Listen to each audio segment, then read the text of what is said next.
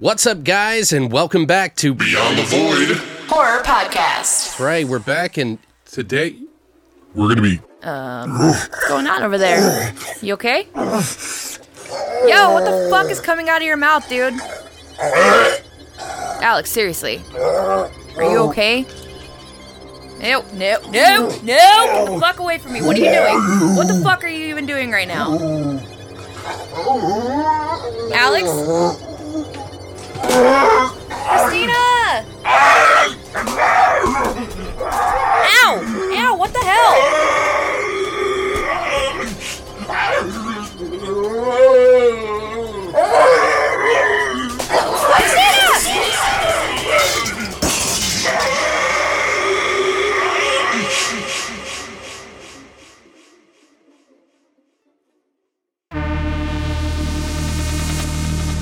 As you walk through the valley of the shadow of hell, you will realize that there is something ahead.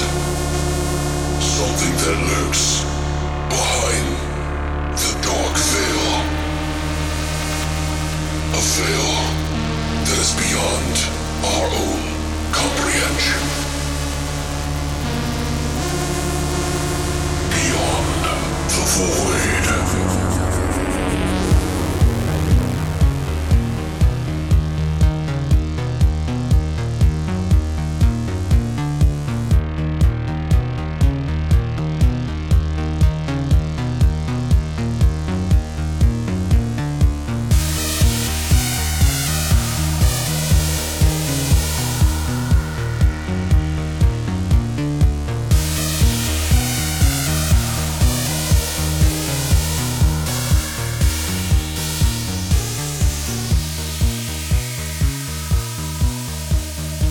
what's up, guys, and welcome back to the real Beyond the Void Horror Podcast. That's right, we're back for episode 112, and today we're going to be talking about something you might already know what we're talking about, and that is Demons 1 and 2. And these are my babies, but I had a brief chat with someone in the room right now who might not have the same opinion as I do, so it's going to be an interesting episode, guys. And it's going to be a pretty in-depth one, too, because we got a lot of trivia and shit on this, so you're going to want to stick around for that. But we'll go over, in order, Demons 1 and 2 here in a little bit. But how you doing? How's the new job? It's good. It's great. It's great. It's good. Oh, God. What is that, Bruce Almighty? I think so. Yeah. Works good, you know. It's all right. It's training, so it's fun. We got Not really. It's really boring, but we're getting there. Yeah, but she's been really busy. We've both been really stressed out this past week, and if you guys, some of you guys have been who came to the stream this past week, already know I was stressed the fuck out. I had to literally, I was like in. Like, I couldn't even, I felt like I was high. You ever getting so stressed out, you feel like you're high? Yes, all the time. Yeah, and it's just like, I think it's just your high blood pressure. Yes. So, that's exactly what it is. But yeah, like some of the guys on some of the people that come to the stream all the time were like, Jesus Christ, what is wrong with you? And I was just like literally minutes before I was like, had my head in my hands, ready to fucking break down and punch a monitor or two, you know, and just freak out like Chevy Chase or some fucking crazy shit. I don't know. Nicolas Cage. Don't touch! Wait, who was it that did that? Yeah, Nick Cage would be a good example of that, probably. Chevy Chase has good freakouts. That one. Nicolas Cage has good freakouts. There's another one, too. Well, I think it's that time. What time is it? Horror Shots!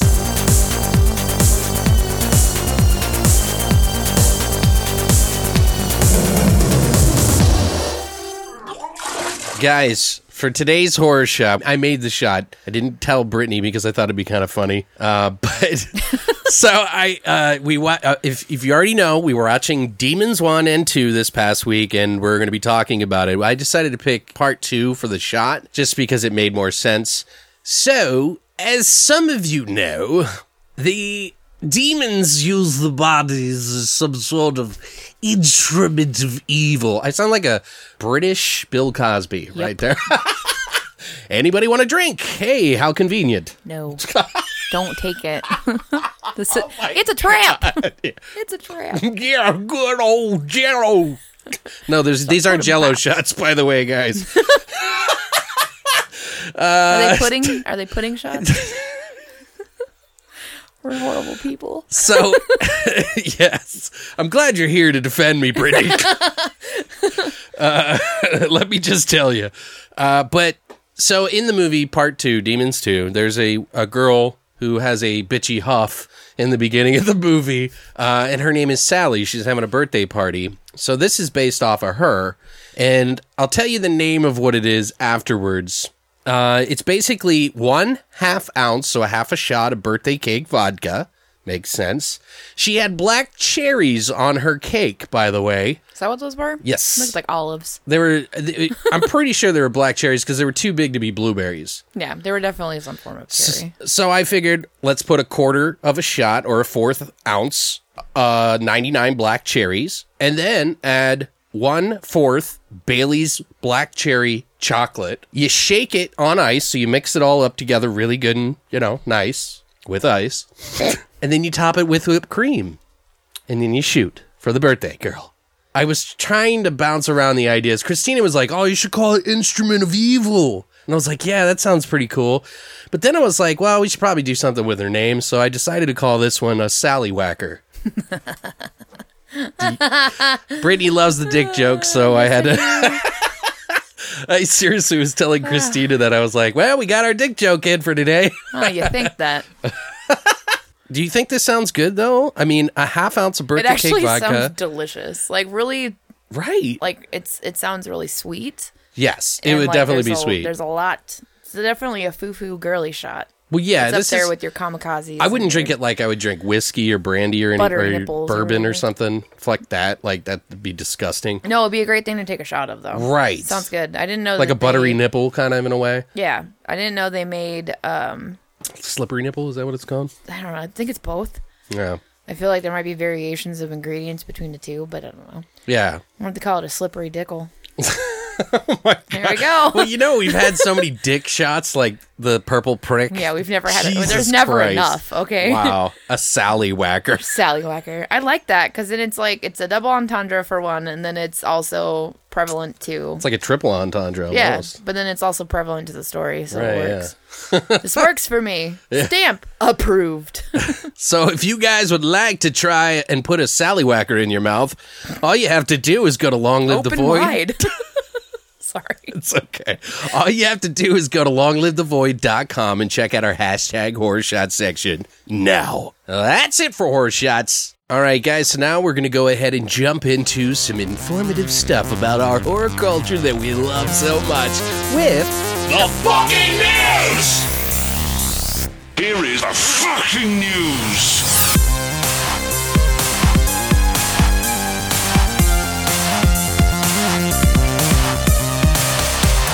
All right, guys, so now we're going to jump in some of the news from this past week and some of the more recent stuff that I thought would be interesting to talk about. First of all, we got a new Pet Sematary trailer, which Brittany just watched. And so what did you think, first of all? It's like legit as fuck. You think? So I'm actually pretty stoked about it. I mean, it's not the same old dude, but I'll take it. Right. Well, obviously, yeah. It's not the same old dude. Clearly. Yeah. But yeah, no, it looks really good. So What'd you like about it? I'm actually excited about it because it seems like it's going to be pretty strict on the actual premise of the story, which is cool. From the but books, they're from the story book, whatever. But they're adding some type of like a more modern type twist to it to make it a little bit different. So I'm down. Looks cool. Visually, it's pretty fucking stunning so far. It has a feel of, it feels like Hereditary a lot to me. Okay. Like that same kind of vibe. My personal thing, and I've shared this with some of you guys, probably already know how I feel, and I'm a bit more particular about it. One, I'm not, just to preface this so you guys know a little bit about why I feel this way. One, I'm not the biggest fan of the original, but I'm not either. Even when we covered it, I don't know if you were on that episode. I think I it might have been. Oh, was it you? Okay. I really liked Fred Gwynn and the kid, and I was like always, and I remembered saying, oh, I don't know how they're going to replace that. Well, they have the kid. He looks like the kid, but I don't know what he's going to be like, and maybe it'll be really good or something. I was a little discouraged, the fact, and a couple of people pointed this out, I think, from the Grave Plot podcast and some other places, but they were saying that they were a little disappointed that John Lithgow couldn't put out some draw some sort of type of accent. Like, accent. yeah, that's Pet Cemetery now loud. Yeah, and I agree with that because, come on. You want to keep church on a leash out there, you don't like my... I mean, that's one of the most remembered pieces of Pet Right. Sematary. So from that movie anyway, like that's one of the most remembered things about it was that character, how he spoke, and how it made the story that much more impactful. Well, and you can't shake a stick at John Lithgow. We know he's got Well, the he's chops. an incredible And he's actor. done Raising Cain, and he's done all these like weird... He's great. Yeah, the thing he's supposed to be heartwarming and also kind of like messed up from his past, I guess. But like, and it seems like they're kind of like adding in the kids element, and which was in the book, and they didn't add that in the movie because the original movie was kind of like a TV movie. One thing I at the time when I first saw the movie, I was like, wow, that's a little bit elaborate for a child's like Pet Cemetery. That's why it's misspelled because the Right. kids made it. I'm like, that's a little elaborate. Like when the original movie, but now when I see theirs, it just looks like they threw some sticks on the ground. The berm that's in the way, all the sticks and stuff that's from like I believe it's from floods and all the water and the wood comes. That's actually what they are. People would die by stepping over them, so they used it in the story to talk about that as well. But I don't know. I just feel like it's missing some character to it a little bit, and I feel like they rushed this just a little bit. Well, yeah, I don't disagree with that. But I hope to be proven wrong. it's early. Guys. It's a short trailer. Yeah, no, that's what Christina said, but I see. wasn't wowed by it. I Yeah, thought it was okay. I'm also not the biggest fan of Pet Sematary, so for me, I'm just like, cool, this looks fun. Like, and I mean, there's elements and stuff that I was a little concerned with. I'm like, why do they need to remake this fucking movie? Like, I mean, it's decent-ish on its own. Like, leave it the fuck alone. But I don't know. I'm not discouraged. Did by you know any that Del means. Toro was like fighting to get that? Yeah, I wish he would have. Do you know what I mean? That would have been great. I think Tony from Grave Podcast, he said that he was like, well, he might have overdone it or something like that. He might have gone too far. Put a little bit too much Del Toro Right. in it. And I was like, well, I don't know. I think he would have realized that might have been too much, but I think he would have created an atmosphere that we probably wouldn't have gotten. But who Would have knows? Felt more.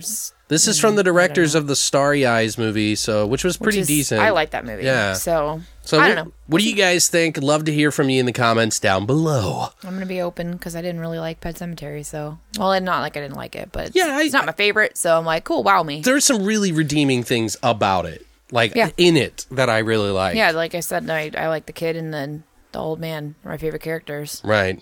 So, and then the kid's just funny to me. Like he's cute, a little creepy, but mostly funny. Right. Yeah, I'm kind of curious how he's going And to that be. fucking cat, fuck that cat. Church looks cool as shit.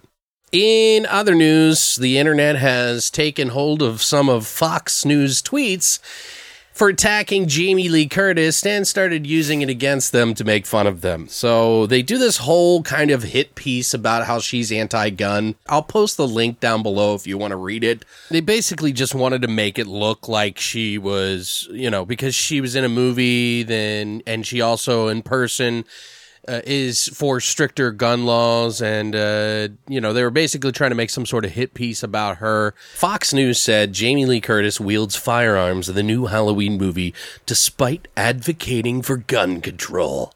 And that's just the Twitter thing. And this guy, the Wolfman, said she also plays a character named Laurie despite preferring the name Jamie in the real life. What a world. These are pretty funny. This person said in the movie Freaky Friday, she does a body swap with her daughter despite being an opponent of witchcraft, something for your investigative team to look into. Yeah, Scooby-Doo. Get in it. Get on it. And then another one says, guys, I have another scoop for you. Robert Englund murdered loads of kids during the 1980s despite being a nice guy. Someone else wrote, latest, Fox News has news in its name, despite not actually containing any. Also, rumors about that it's not actually run by foxes. Next, the weather. What does the fox say? Not true news, that's for sure. I'll read one more. Mark Hamill wields laser sword and armor-piercing firearms. Space fighter jet with mega bomb kills 10,000s of security professionals and innocent contractors aboard security outposts twice, despite advocating for gun control. What do you have to say for yourself, Hamill? It's just silly, dude. Like, I just think it's so funny, like, that the internet just came together on that one. Nerds to the rescue. It's like, come on. Can't we just have a little fun, man? No. Like, Jesus Christ. No, we cannot. Anyway, that's about as political as we'll probably get on this. Fucking magical. In other news, Scott Wilson, who played Herschel on The Walking Dead, has passed recently, so we'll have to lift our cups to that. I'm so sad still. I know. He was a I was so great depressed. actor. Rest in peace, Scott Wilson. I definitely didn't know much about him before his role. I had seen him before. I'd seen him in other movies. He's gone back for decades. You know what I mean? Yep. It just sucks that he's gone, so That does. rest in peace, brother. In other news, we also have NBC developing a drama series based on Abraham Lincoln, Vampire Hunter. Sweet. So the movie that wasn't really super successful, although had a lot of hype for it, I think, probably. Yeah, which is that's what was so surprising, I think. 'Cause I think I felt like it had It wasn't a lot of hype. bad movie. Like and I've heard that isn't there a book on it? Yep. Yeah. Yeah, that's a book, and so is like Pride and Prejudice and Zombies. It's a book. They made a movie about it too, but apparently they're going to be trying to make a TV show about this. I feel like that'll work better. I think it might be okay because it's a story that you could kind of really stretch out, I think. And that's probably what they're trying to do. But it says NBC has given the project a script commitment with a penalty attached. Terry Metalis will write and executive produce. Seth Grahame-Smith, who wrote the original novel, will also executive produce alongside David Kattenberg. 20th Century Fox Television will produce along with Catsmith Productions. Metalis previously co-created the 12 Monkeys TV series, which some people I hear talk about that and they liked it. I never really watched it, so he also did Nikita, Terra Nova, and Star Trek Enterprise. He's repped by ICM, Anonymous Content, and Sloan Offer Weber Dern. They're saying that Grahame-Smith and Katzenberg also produced last year's hit remake of It, which went on to gross over $700 million, so they're probably getting a little bit more leniency with their ideas that they want to do. So, would you guys be willing to watch something like this? Does this make you interested in the least? Just curious. Let us know in the comments below. Would you see it? Yeah. You Sounds want to like watch something it? Yeah? I could sink my teeth into. I'm open to see what it's about. I'm like reserved. Yeah, I feel like it fits better for a TV series than a movie. If I was like reading the book, if I had read the book or something like that, maybe I would be a little more excited. Yeah. But I think Christina did. Yeah, I didn't. I read Pride, Prejudice, and Zombies, but I didn't read this one. Which I thought the beginning of that movie was really fun. Yeah. But I was. didn't. I thought it got a little wacky towards Yeah, the I end. think it's weird. You know. In other news, George Romero has it's been announced that he actually left about 50 scripts after he had passed. On comicbook.com, they did an interview with his wife, Suzanne Desrocher Romero, confirmed that he left behind nearly 50 scripts that could one day be developed into films. She said, Dan Klaus is fervently rewriting as we speak. Also, George has many scripts. We have very many scripts that he's written. And so you never know what's going to pop up. Romero had been working on a project before that called Road of the Dead, which I believe his son was helping to produce and make. Like they were going to be working on it together. And so they asked her about that. And she said, that's in the works, I think. I think it's sputtered a little bit, but we'll see what happens. But we have a lot. George was a prolific writer. He loved to write, and we have 40, 50 scripts that he's written, and a lot of it's very good. He had a lot to say, and he still does, because I'm going to make sure that he does. It's my mission. So, what do you guys think about that? I mean, say what you will about some of the later films that he did, you know, whether you liked him or not, Diary of the Dead, although some people are they're kind of on the fence, I believe, on Land of the Dead a little bit, because there's like elements of it that I like, and there's some that I don't. Like, I don't think it all landed perfectly, but it seems like a continuation of the actual franchise, just too big budget. Right. But the Diary of the Dead, and then there was I think Diary of the Dead was the one where they did the found footage one. Yes. And then they did the Island of the Dead, right? Which was like set in like Ireland or something like that. I never really saw that. It's like on a farm on an island or something like that. That was a little bit better than the other one. I'm not a fan of either of those that much either, but keep in mind he really didn't get the budget that he wanted either. So he probably didn't get the creative control that he really needed to do it. So, but even some of the greatest don't produce the best all the time. So, but I would love to see what someone could do with it. Same. So, but what do you guys think? Would you love to see any of those? Is there anything you would have loved to have seen him write about? Because I'm kind of curious what he did. I would wonder if it's like, I'm sure it's not all zombies, obviously. So it'd be interesting to see some of the outer fringes of his creativity. So, but other than that, guys, that's it for the news.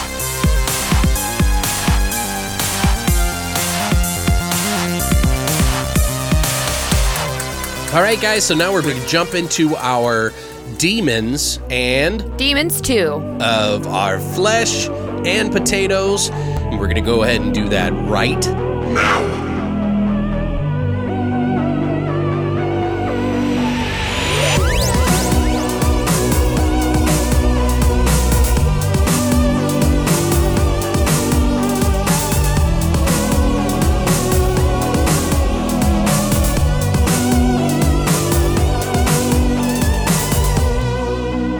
All right, so we're going to go ahead and kick it off with the first one, obviously, and Brittany did the work on this one, so why don't you go ahead and tell them about it, Brittany?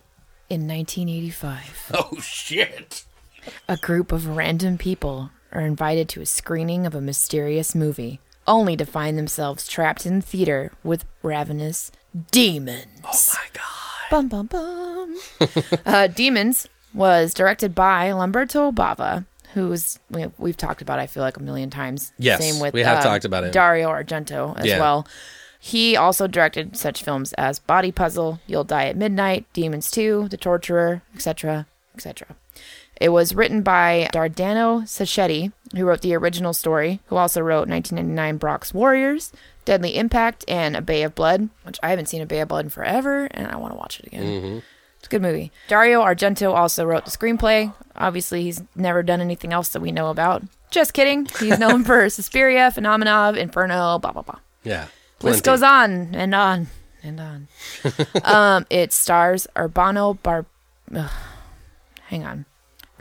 Barberini, who plays George.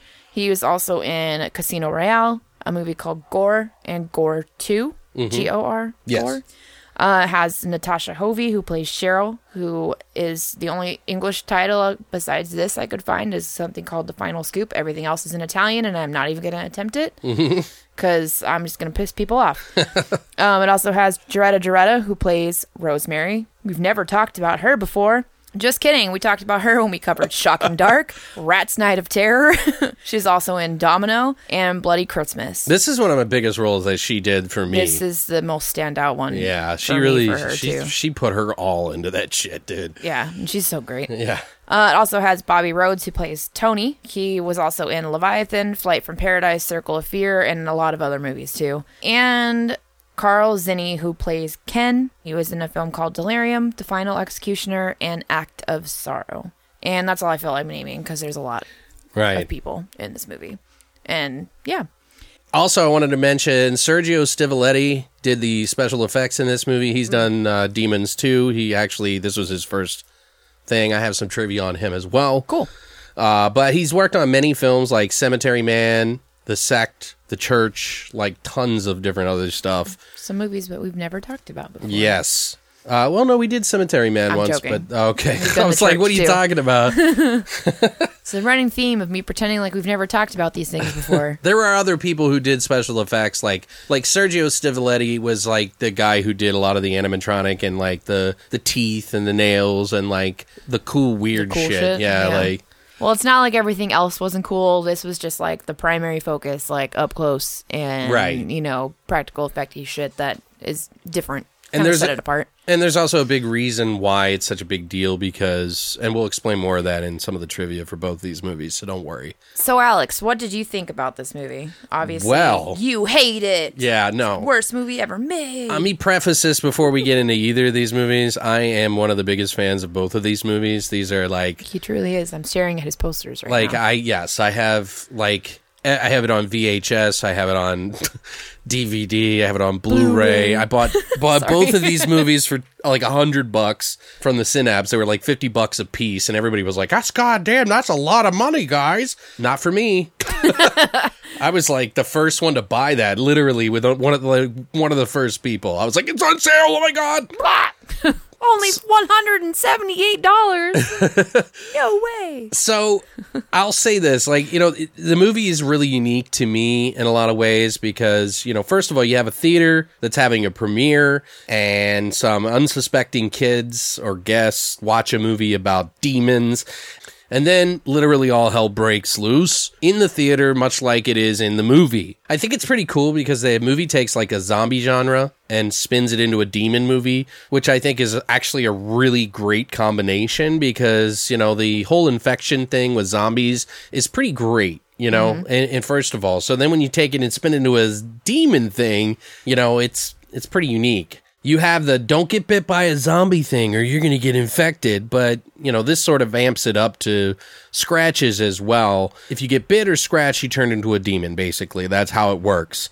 And because it pulls from the rule set of the zombies, it becomes a meaty special effects, awesome nightmare on film to me that you can love, if you like that kind of stuff.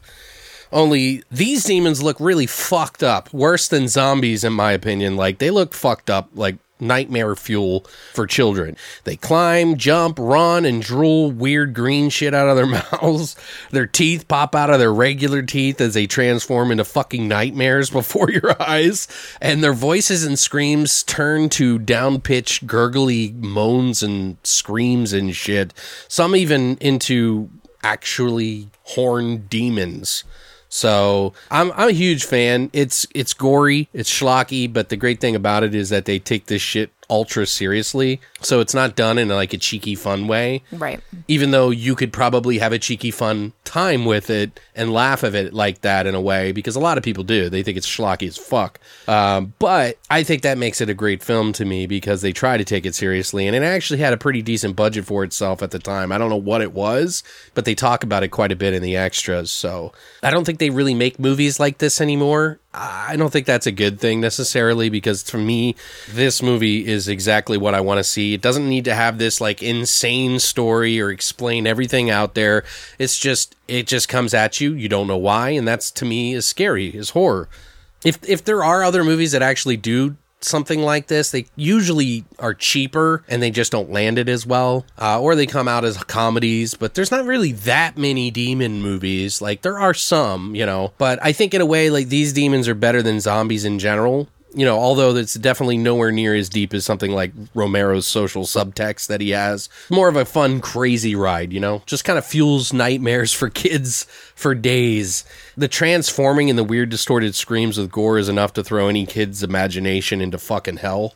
I'm a huge fan. If you love gore, if you love the 80s, if you love Italian horror, and on top of that, and you haven't seen this, I think that you really should watch this because I think you're missing out. I think most people have probably seen the first one. They probably haven't seen the second one as much, but I think both of them are good in their own right. The first one, obviously, is the masterpiece for Lamberto Bava, so many people are going to argue with you and say that the first one is, and I don't necessarily disagree with them at all. It's definitely the one that set everything in motion, but to be fair, I'm sure there are going to be plenty of people that basically say, oh God, those movies are just so fucking cheesy. I'm not in that camp though, guys. So, you know me, I like weird shit. You kind of get an idea what I like these days, but Demons and Demons 2 are in my top 15 films easily. One of them is a lot closer to the top, but I'll tell you that more when we get to the end of both. So, but yeah, I think the only thing that he could even come close to Demons to me, as far as the type of like monsters and shit and creatures and shit, is probably Night of the Demons.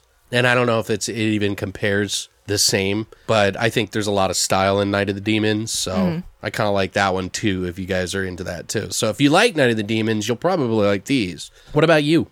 I'm not as in love with these movies as you are, by any means. You're gonna fuck it up, aren't you, Brittany? But no, I like this one. I've always liked this one. I watched this, I don't know, probably the third or fourth time I think I've seen it. Okay. So, I mean, I definitely liked it better the first time. Right. Maybe second time that I saw it over, than compared to now. I can't really not love an Italian 80s movie, so 80s horror movie. So, I mean, we were discussing earlier, like everything about like the crazy colors that they use, like bodily fluids. Like I feel like that distinctly creates this understanding that they're separating away from being humans and becoming these other entities or demons, you know, Something's like wrong. something's wrong. Yeah. And that's one of my favorite things about the 80s and horror movies in general, especially like these type of creature type movies and stuff where they take these bright ass fucking colors, these greens and yellows and blues and purples and pinks and whatever, and they incorporate that into it instead, and it creates this whole different visual experience, but still tells the story in a way that makes sense and isn't totally fucking stupid. Like, yeah, it's a little cheesy, but it's like, it's still cool. So, and that's one of the things that I appreciate with this. Like, we were also talking about how, like, I'm one of those people that, like, certain noises trigger certain responses from me personally. Okay. So where I like either get really annoyed or I get really angry, or like some noises cause like physical pain to my body. Yeah. And this one, it's not as bad for me, but like I hate how the demons sound and shit when they're like, I don't like listening to it. It annoys me. Like, no. It's the same with like traditional zombie noises and shit too. It's stupid to me. Like, it's just annoying, and it's like, it frustrates me, but that's something that I can't control personally of how that resonates to me in my brain. But I love all the transformations. They're so fucking cool and spot on, and the gore is great in this movie. The story's cool. The whole concept is different, and I know and completely understand how this is like a classic, you know, film. And this is definitely one of those cult classic films. Italy, for sure. In Italy, for sure, but I feel like in America, too. I feel like any horror fan that I know, like, knows demons, and they like this movie. Yeah. You know, like, some don't like it, which is fine. But for the most part, the general consensus is that everybody enjoys this movie. Now, as far as Demons 2, I don't think most people have seen it. Or if they do, then maybe their feelings are more reserved. Right, yeah. About it. But whatever. It's fun. Yeah, it's quirky. Yeah, it's a little corny. It's still fucking dope. Like, It's still creepy and unnerving and unsettling, and it gets you a couple of times where you don't expect it to. And I mean, it's a cool fucking movie. Yeah. No, I really think that this is definitely an Italian classic. I think it did a lot more different than a lot of the films. Obviously, it all comes from the zombie genre. Right, and but it caused them to think outside the box a little bit. Absolutely. Not very far, but enough to make it really cool. It's inspired by, but not the same. You know what I mean? Like, they take heavily from the zombie genre, but they've changed it. Like, they've made little subtle differences. Right. And whatever. So, which is cool. And yeah, the demons are fucking terrifying looking. Like, they fucked them up. Everybody is so fucking creepy, and like, they got those and you know, those contacts back in the 80s were pure torture. Right, they were fucking hell for them. They're basically like sticking wood in your eyes, essentially. Like, it's just a thick, hard film that they have to stick in there, and it's like similar to kind of how sclera contacts are still now. Well, it's glass, I'm sure, back then. I think they were glass, yeah. Or like this really, really hard plastic. Because even when I was younger, my friend had a contacts, and they were just glass. Yeah, I don't. Like, I just know that they're really firm and uncomfortable as fuck. That's all I know. And I know, like, now they make them more pliable and awesome, and you can't even feel them or whatever. But you know, now with the costume, like the sclera ones that cover your whole eye, those are still super fucking uncomfortable. Oh yeah, anybody will tell you that. So, and they have to. You know, one day maybe they'll be able to get those the same kind of like light and airy type of thing. Well, like, I wear contacts, and these are fine, but they don't cover my entire eye. So scleras suck. I don't fuck with those. So thanks. Yeah. But some of the creatures in this are really fucking cool, they man. Are cool. Like, it's hard for me to kind of speak from like my first experience, because the second one is my first experience. Really? Yeah, I watched the second one first when I was younger, and I'll tell you the story about that later. But so it's really hard for me, but I can tell you that the creature work in this is just fucking terrifying. Like, downright scary. Do not show your kids this. Yeah. This will fucking scar them. Traumatizing. It'll either make them love horror or be scared to go outside or leave the fucking light. You know what I mean? Like, I know I was scared by the second one. Like, it freaked me out. I get that as a kid, yeah. Yeah, especially because there's some things that happen in it that just have no boundaries whatsoever. So, But yeah, guys, I think if you're into some of the Italian horror and like, okay, or maybe like Return of the Living Dead with the whole punk rock zombie sort of, you know, that kind of thing. Like, it's not silly like Return of the Living Dead, but it's inadvertently silly like Return of the Living Dead in a way. It's like, I feel like you have to have some type of like general understanding or knowledge of Italian horror movies to appreciate this movie. Not necessarily, but maybe like to appreciate it a little more than other people. There is a layer of superior Like, cheese that this movie is You to don't me. have to know anything about Italian horror movies to be a fan of this by any means, but I feel like to appreciate it to a different level than a lot of other people. But it's a contextual thing. It's different. 80s are just so great because they just did things that they took so many fucking risks. Yeah. And they're like, no, we don't give a fuck. Like, Well, especially this is fine. Italians, man. Like Italians, like their whole genre, which is so sad because Italian horror is not really a thing anymore. The whole Italian horror thing is pretty much gone. Mm-hmm. They do a lot of action and drama and shit now, but they don't have any of the old days of fucking horror like they used to. It died out in like kind of the 90s. It kind of lingered on for a little while, and some things were good, some weren't, like the Dario Argento, Lucio Fulci movie, The Wax Mask, that, some people like that one a little bit more. There's some other things, but the 80s Italian horror, which was not big back in the 80s really, It's huge now. is huge now. And a lot of people who were working on these films back in those days were like, this is never going to be even popular. And lo and behold, these things did some fucking crazy shit that no one ever had done before. And, even though they were kind of trying to bite off of other things, it still became its own classic. Its own entity. Yeah. Yeah. So, I don't know. I just can dip into the 80s a lot. I can always dip into Italian Dip into the horror. 80s a lot. Yeah, and I can't help It's it, always man. the 80s, which is fine. I don't give a shit. As long as it's interesting, I don't fucking care. I think that's because it like impacted me in that morbid nostalgia that I always talk about. You know? Which I completely understand. I Yeah. fucking love 80s everything, so I don't give a shit. I'm not going to argue with you when you're like, we're going to do these moves. Okay.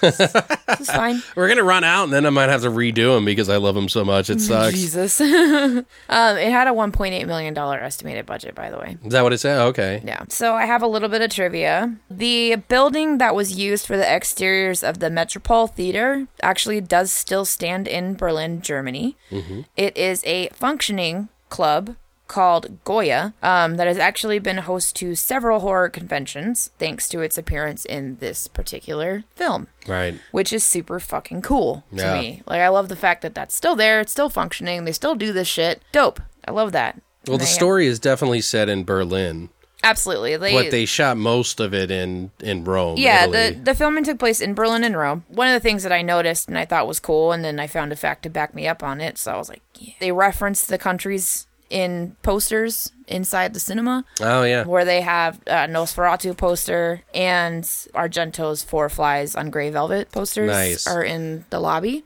The Four Flies one, it's not as obviously it's not as prevalent and doesn't stand out as much as the Nosferatu, but instantly I was like, Nosferatu poster, that's dope. And it's in this quick scene when they're trying to get out the main lobby door is when you really notice it. They talk about that in the extras a lot, Nosferatu. Yeah, Because, even though it was made in, 1922? like a million years ago. Yeah, it's like they were like saying that it's still frightening as shit. It's an incredible fucking movie. Yeah. Absolutely incredible. Like, still holds the test of fucking time to this day, which is insane because this is like a million years ago. Watch it. Well, if you look at the teeth of Nosferatu, it kind of makes sense with the whole fucking demons thing too, right? Yeah, it really does. So they were really inspired by it, I think. I think so. And they were trying to honor the place where they shot in Berlin because they were talking about how like Berlin was like this booming economy and like modern everything. So they had like subways and it was Yeah. like really starting to pop at the 80s. So. Oh, yeah. Also, to speak on the Metropole, the name of the cinema actually can be seen as a building in the first Silent Hill video game. Oh, I didn't And know I was that. like, what? Now I want to go back and find that because I love that fucking game. Like, that's Yeah. still the Silent Hill games. Like, I cannot play them without being fucking terrified. Everybody says part 2 is the best, always. Like, yeah. Well, I haven't played them in forever to even those know. games are just great. Lamberto Bava also cites this as his personal favorite of any of the films he's directed. And Dario Argento's daughter Fiore actually does play a character in this movie. She plays Hannah. Michelle Sovi, who we have also talked about, I feel like, a million fucking times. Which, by the way, I want to say something really quick. We've been saying his name wrong. Is it It's Michele Michele Sove. Sove? Okay. Yeah, Michele Sove. Michele Sove It doesn't matter. I wanted to state it on here that we said it wrong. I know. I feel like we probably are. I feel like I've said everybody's names probably wrong at least once. So I'm sorry. It's not our native language. I'm Understand? not Italian. Yeah. Like I'm not. So We make an attempt, guys. Okay, so fuck off. I try.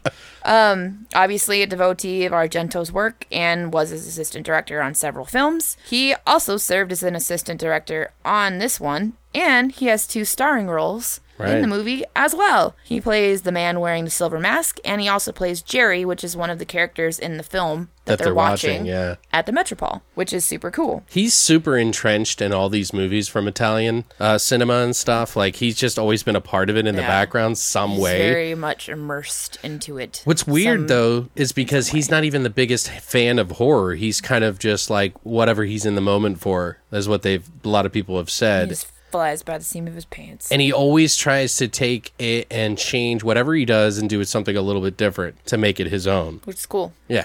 This film was listed as number 53 on US TV channel Bravo's The 100 Scariest Movie Moments Countdown, which is cool. And also, the soundtrack for this film, which I feel like a lot of people know, because as soon as they start playing White Wedding, I'm just like, yes, was actually performed live for the film's 30-year anniversary at the Shock Pop Comic-Con. Nice. In February of 2015. Do you know who did it? Was it the one who wrote the side pieces in the movie? Yeah, Claudio Simonetti. Yes. He's from Goblin. Oh, yeah. Plus, the music that they picked in this movie that wasn't his, that was just like popular music at the time, and the son of Lamberto Bava, Roy Bava, actually picked the music. Sweet. So he said this was like one of his first movies he ever worked on.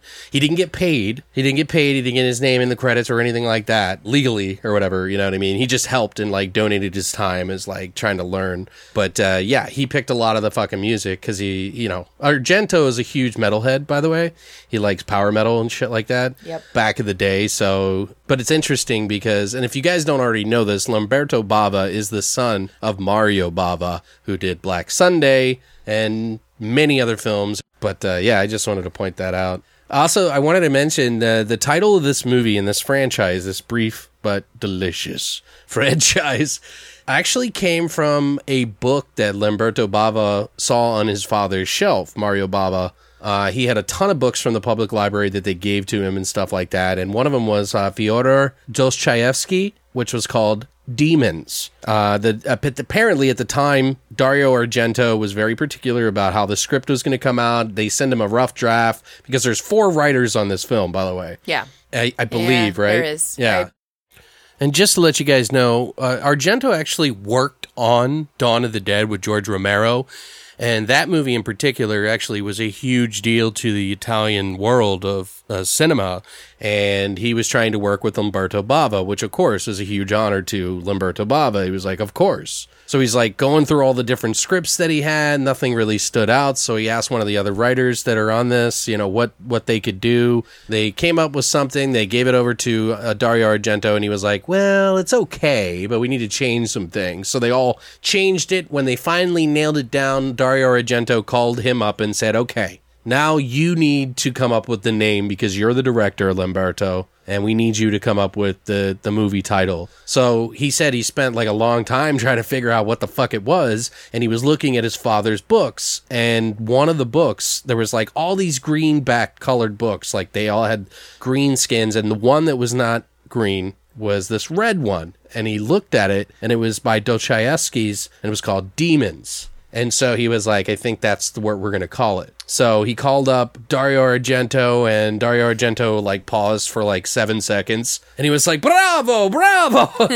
He's like, yes, that's what we'll call it, you know? And like, I guess he was really happy about it. So it's pretty cool. But there are some homages in this film, by the way, that they talk about a little bit. They were very careful not to do any Dawn of the Dead. As like I mentioned before, Dario Argento worked with George Romero on Dawn of the Dead. There's even 2 different versions. Well, like, there's more than 2 different versions, but there's a Dario Argento cut, and then there's George Romero and an extended cut as well. So they wanted to try to stay away from that, even though they were highly influenced by it because it was amazing. Mm-hmm. But there is a reference in the film, the mask of the demon, the one that infects people, and cuts the face so they turn into a demon, is basically an homage to his father's movie, Black Sunday, Mario Bava's Black Sunday. So you can kind of tell from that. I mean, it does kind of look similar. They put this mask on her that has like spikes, and then they take a hammer and smack it into her face. This is a 1965 film. So it's pretty brutal. I watched it not too long ago. It's really stylish, very art housey. Yeah. Very Dario Argento is very close to Mario Bava in that style. But Lamberto is a little bit more of the modern, Yeah. you know. A little more relaxed. Right. Yeah. Well, I don't know about relaxed. But Demons yeah. is pretty out there. More modern-y, but not so much like artsy. Right. Also, I did want to mention that Stivoletti, who did the animatronic sort of like special effects with the nails and the teeth and stuff like that, apparently when Lamberto, they were looking for some sort of person to do the special effects, the practical effects and stuff, and they couldn't find anybody. Like everybody that had been there and had worked on stuff that maybe like Mario Bava worked on, his father worked with, had all moved to America or weren't doing it anymore. And so they stumbled across, like, I guess Lamberto actually stumbled upon Stivoletti through one of his assistants. They met up with him and they were like, well, he's like 19 or 20. It's kind of young.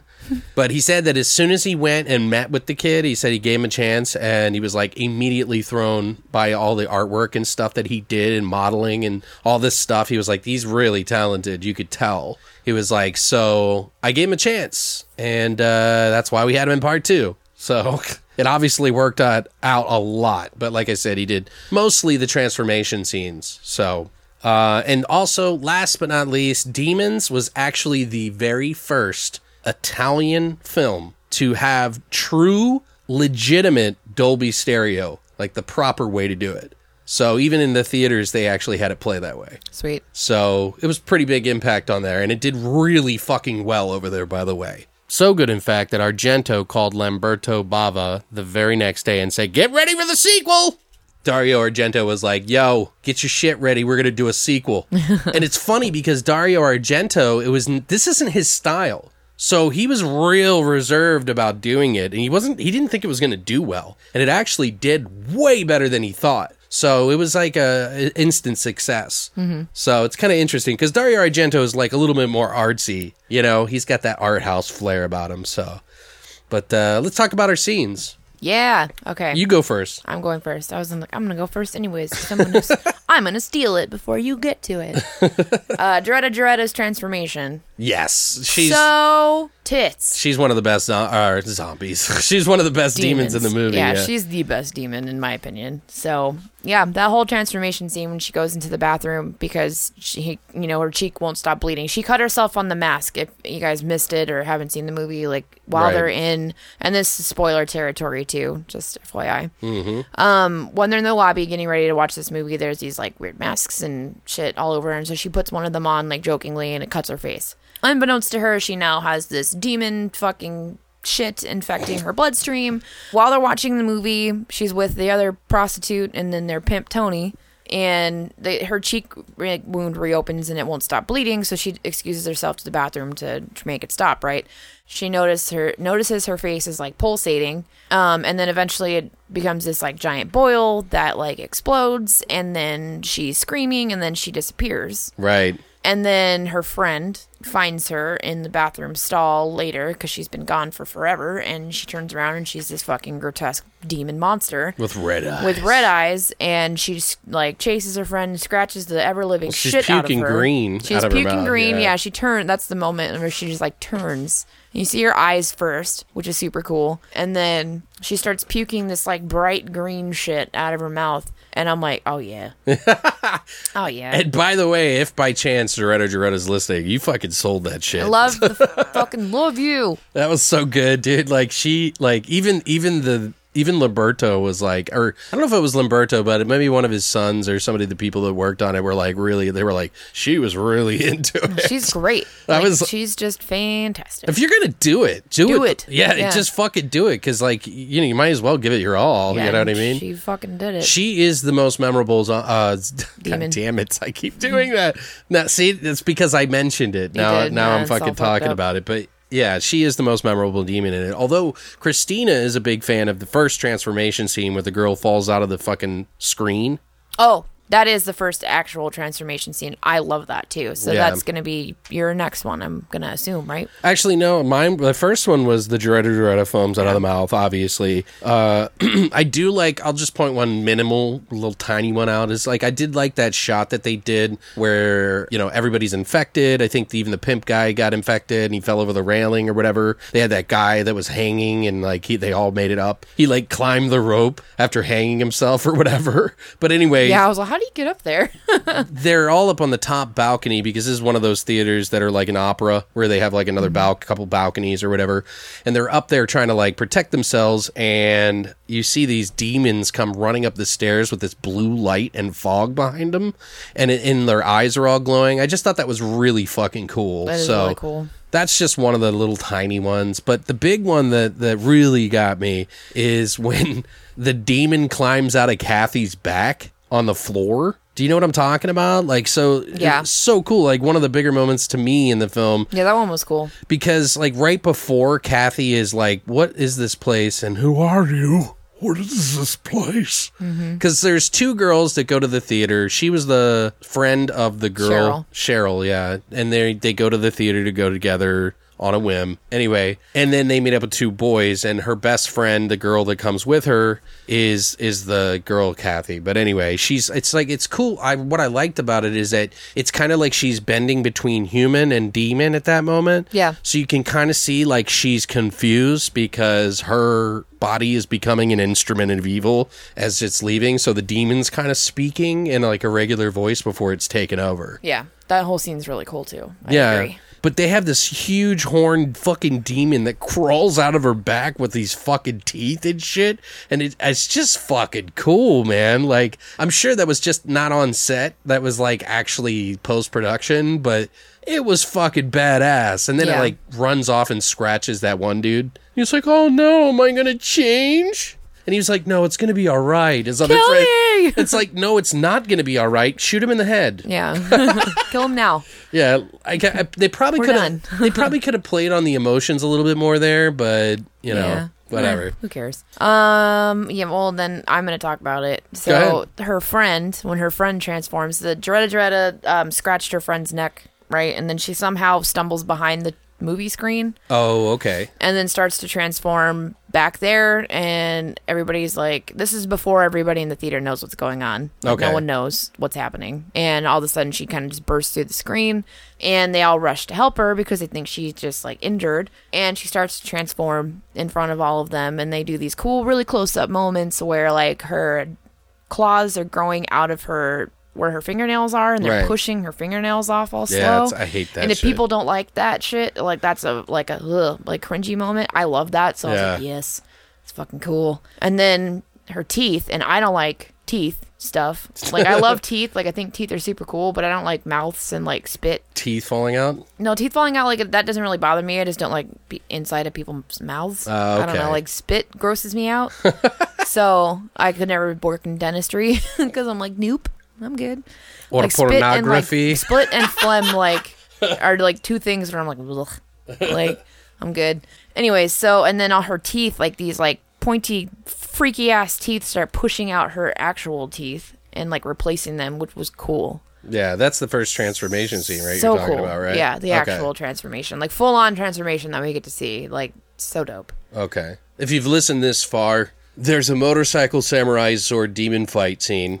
Even though it's a little underwhelming, part of me just kind of appreciates that it's in there.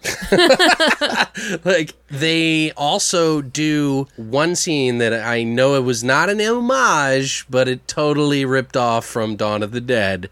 And I gotta point it out, is the helicopter falls through the ceiling, right? In Dawn of the Dead, there's a scene where they're gassing up, and this zombie comes over, and his head, the top of his head gets scalped, but it just, like, chops off the top of his head. And they did something like that, although it didn't cut the head, it just did over their midsection. So that is probably one of the scenes that they were talking about, not trying to rip off Dawn of the Dead, but kind of came out that way anyway. Yeah. I'm still like, where'd the helicopter come First from? of all, the helicopter breaking through the ceiling is pretty ridiculous. Yeah. You can see it's like a model at first, and then all of a sudden they just drop it without any debris whatsoever. So weird. And it just falls, like it's not even spinning or anything. Yeah, it makes no sense. But then the engine, like, is turning the thing still, so... Yeah, well, Or they turn it on or whatever, who anyway. knows? It works miraculously. Do you have anything else?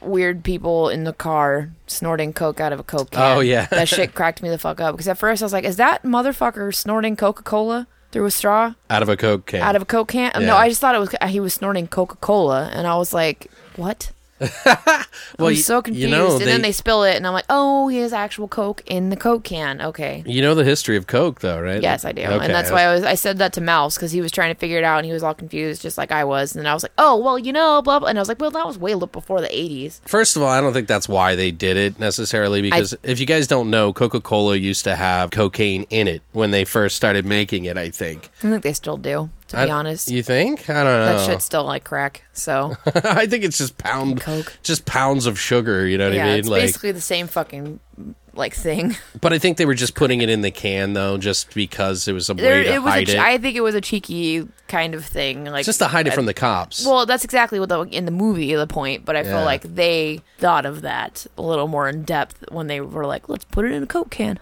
Yeah, just to be ironic. Just to be cheeky, you know? So that shit was funny to me. I did hate the scene where the guy's like trying to scrape it off, quote unquote, with a razor blade on her tit, and I was like, oh, you cut her? Yeah. First of all, if that motherfucker came, I'd be like, I will fucking. First of all, she looks kind of underage. She looks underage and like a 12-year-old boy. She looks like a 12-year-old boy. I'll let you bury yourself on that one. I ain't gonna say shit. Well, she does. I'm just saying, she looks like she's very masculine looking. She doesn't. She looks familiar though. Like she does. I agree. She does. Like someone like currently that I just can't put my finger on. I thought the same thing. I was like, ew, this is weird. Yeah. But she totally looks like a lost boy, but an actual boy. Right. Like that's exactly what I felt like with her, and it made me really uncomfortable. So I was like, Without spoiling too much, I mean, and this is spoiler, so if you haven't seen this movie, please don't listen past this anyway. We'll do the next movie in about 2 minutes anyway, so... Yeah, I'm done with scenes, so... The last thing I want to mention was I love the fact that when they finally get out of the theater and they escape, that it is spread to the streets. Yeah. And it wouldn't have mattered if they got out earlier or not. They would have just been in the heat of it in the moment of when the demons were being spread everywhere, because they kind of allude to the one that got out when the police got out of the building and it like infected everything, but I don't think that's why. I think it just maybe that is. Maybe that is. You never know, because it spreads so fast. So it could be what it is, but at the same time, we don't know if it's actually just something that's going on everywhere. Right. And they don't know either. So I'd like they talk that. about that too at the end. So yeah. But so if you had to give this a score though, honestly, like what would you give it? Out of 10? Well, don't even worry. You don't have to give it a score. Forget that. No, I'm giving it 8. Really? Yeah. Okay. I like this movie. Based on the fact of 80s movies and... Well, I just like this movie in general. So, okay. But yeah, especially for 80s horror movies and Italian horror movies, or even just 80s horror movies in general. Like I like this movie. Yeah. So, it was harder to watch it now later because I've seen it a bunch. So I was basically just watching it for like refresher context at this point, but I still like this movie. There's just parts that I could do without. I couldn't give it a score. It would be hard for me. That's why I was wondering. Fine. That's why I was like, I can. Well, because I never watched this one without watching the second one too, and the next movie we're going to be talking about happens to be Demons 2. What do you know? And by the way, if you guys are fans that have been listening for a long time and you're one of our longtime listeners, you probably know that we already did cover Demons once before, but I really wanted to share this with Brittany because I wanted to get her opinion on it. I haven't seen 2. Part 2, yeah. I haven't seen part 2. So the only way that we could watch or talk about part 2 was to make sure that she watched the first one too. So it's kind of interesting, but Demons 2 came out a year later. Literally, like I said, Dario Argento said, hey, get your fucking Demons 2 ready. We're going to do it. But the story for this one is a group of tenants and visitors are trapped in a 10-story high-rise apartment infested with demons who proceed to hunt the dwindling humans down. It was directed, of course, by Lamberto Bava, which we've talked about. It was written by Dario Argento, Lamberto Bava, Franco Farini, and Dardano Sacchetti. It's also produced by Dario Argento and Ferdinando Caputo. It also had Sergio Stivoletti, who had did special effects on this again. He obviously continued on the tradition. I also found out that he did one of his proudest scenes that he ever did, by the way, was from the church, which was the demon scene where they were having sex or whatever. Yep. Because it was like a full body suit. Yep. So it was like huge. That was so cool. And he also did Dracula 3D, which is a Dario Argento movie. So oh yeah, I always forget about that. Yeah, I wasn't a big fan of it. It was a little weird. It was weird. Simon Boswell joins for the scoring of the music in this one, as well as some of the music that he picked for this film. He wanted to kind of go for like an English thing. Some of the cast in this one is Coralina Cataldi Tassoni. She plays Sally, that birthday girl. Sally Wacker. But this was her first role. She also appeared in the movie Opera, Mother of Tears, which is Suspiria's the trilogy and the last of the trilogy. And Phantom of the Opera. It also stars David Knight, who plays George, who is in another movie called Who Shot Patakango, and that's it, literally. Sweet. Which I didn't think he was horrible, so I wonder what happened. He was the guy with the glasses studying. Yeah, maybe he just didn't want to do it anymore. Oh. Also stars Nancy Briley, who plays Hannah, the Prego lady. She was in a movie called Body Count, Who Wants to Kill Sarah, and a ton of Italian TV movies that pretty much all of them I've never even heard of. So I kind of went through them, but didn't see anything. Also, we get a cameo by Asia Argento.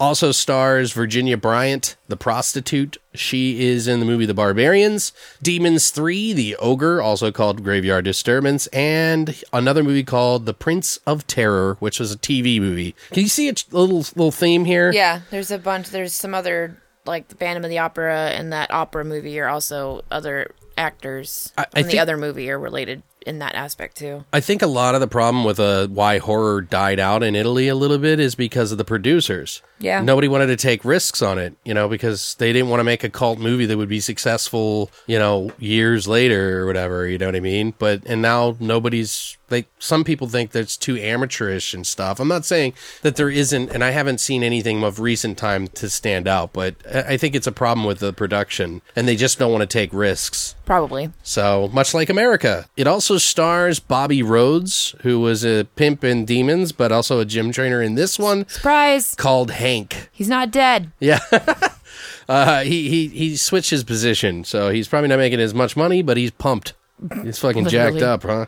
He was in a movie called Endgame, which is on Amazon right now, The Great Alligator, Delta Force Commando 2, and Hercules by Luigi Cozzi. He's also there's also Marco Vivio, who plays Tommy, the little boy who eventually has issues later on. I won't say how because I don't want to ruin it for you guys. He was in a movie called A Blade in the Dark. He was also in Demons 3, which we also know. It's called The Ogre. It's also called Graveyard Disturbance and Until Death. Bunch of different names. Plus, I guess he was part of the crew on Final Destination. So, I don't know. I thought that'd be interesting to point out. It also stars Lino Salami, who is a security guard in here, and he was the coke guy driving in the first Demons, by the way. Also, he was in the movies Passion of the Christ, Demonia, and Demons 3, a.k.a. Graveyard Disturbance, I keep saying. It also stars Stefano Molinari, who was the demon on the TV, a very huge moment in this movie, by the way, who, get this, played Leonardo da Vinci in Hudson Hawk with Bruce Willis. He's also in a movie called Evil Clutch, which I believe is a Troma release, and another demon movie by Lamberto Bava called La Machada del Demonio, which is about a witch, apparently, that causes people to turn into demons, or possesses them, I guess. Fun. So I don't know too much more other than that. Obviously, Sergio Stivoletti did the special effects on that. But what were your thoughts on this one, Brittany? Well. Don't fucking crush my dreams, my childhood. No, I'm kidding. No, I mean, it's all right. Be honest, yeah. Yeah, it's not my favorite. I didn't really like it all that much. But that's not because elements of it weren't cool. It has really cool special effects and gore elements still. The story's all right. The acting's okay. And Well, neither of the acting's really good. no, it's not good. It's just okay. Yeah.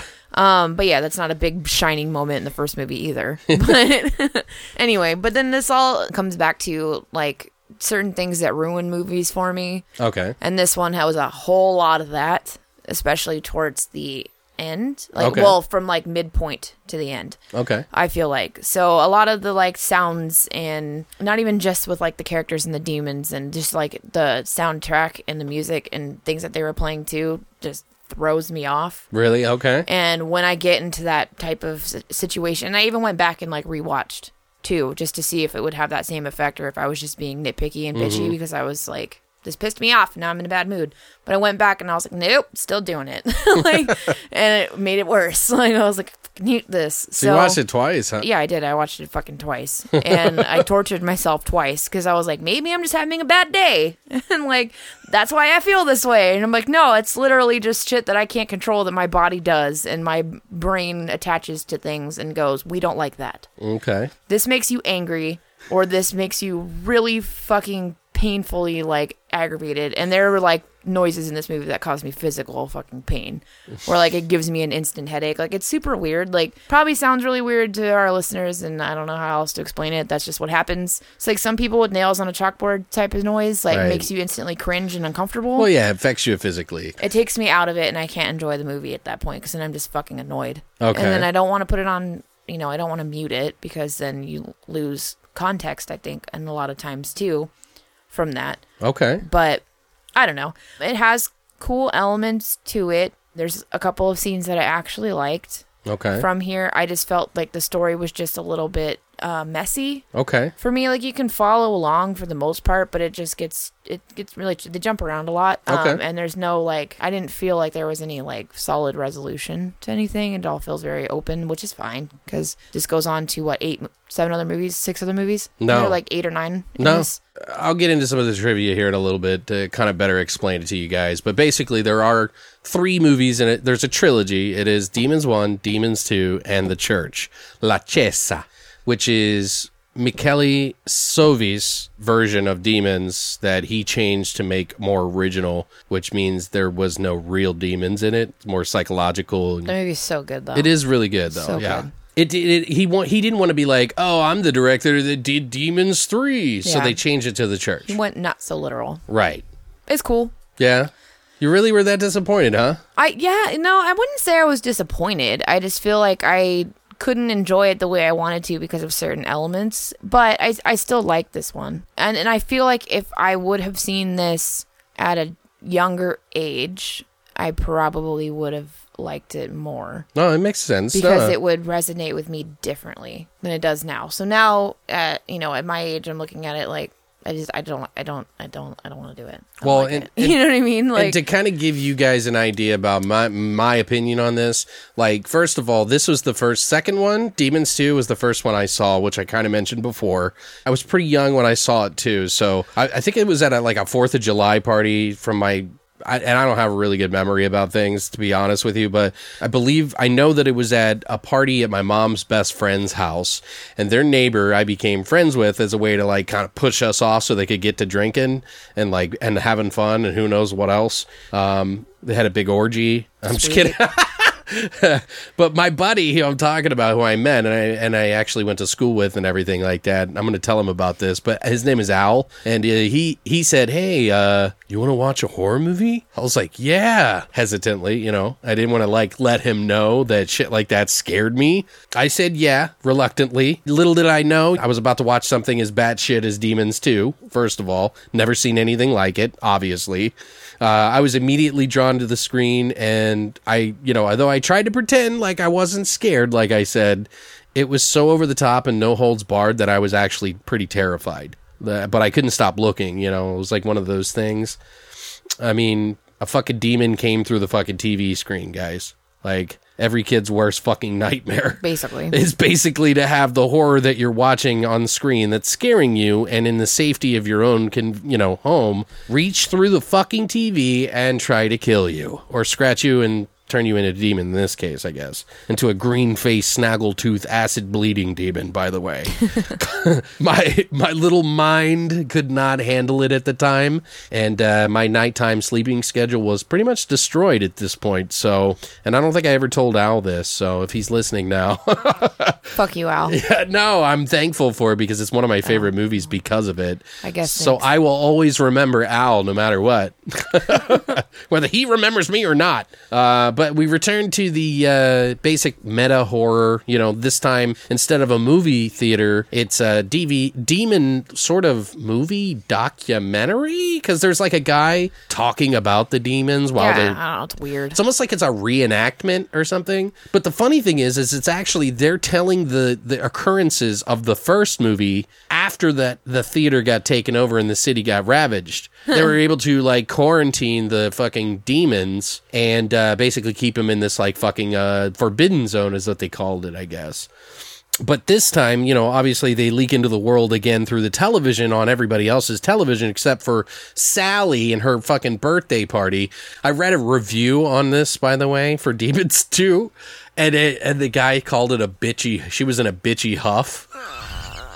Because she really was. She was like, oh my God, why did you do that? Like, always. Why'd you tell me everything? Yeah, she was so like, fucking I would be aggravating. upset if that happened, but it was like she was kicking her feet the whole time, like a child. She was having a fucking tantrum. Right. She was having a lot of tantrums at the beginning. It was a little annoying, to be honest with you. She was annoying. So when she became a demon, I was like, fuck yeah. But I forgive it because the scene where the demon comes through the TV is just one of the most insane fucking things.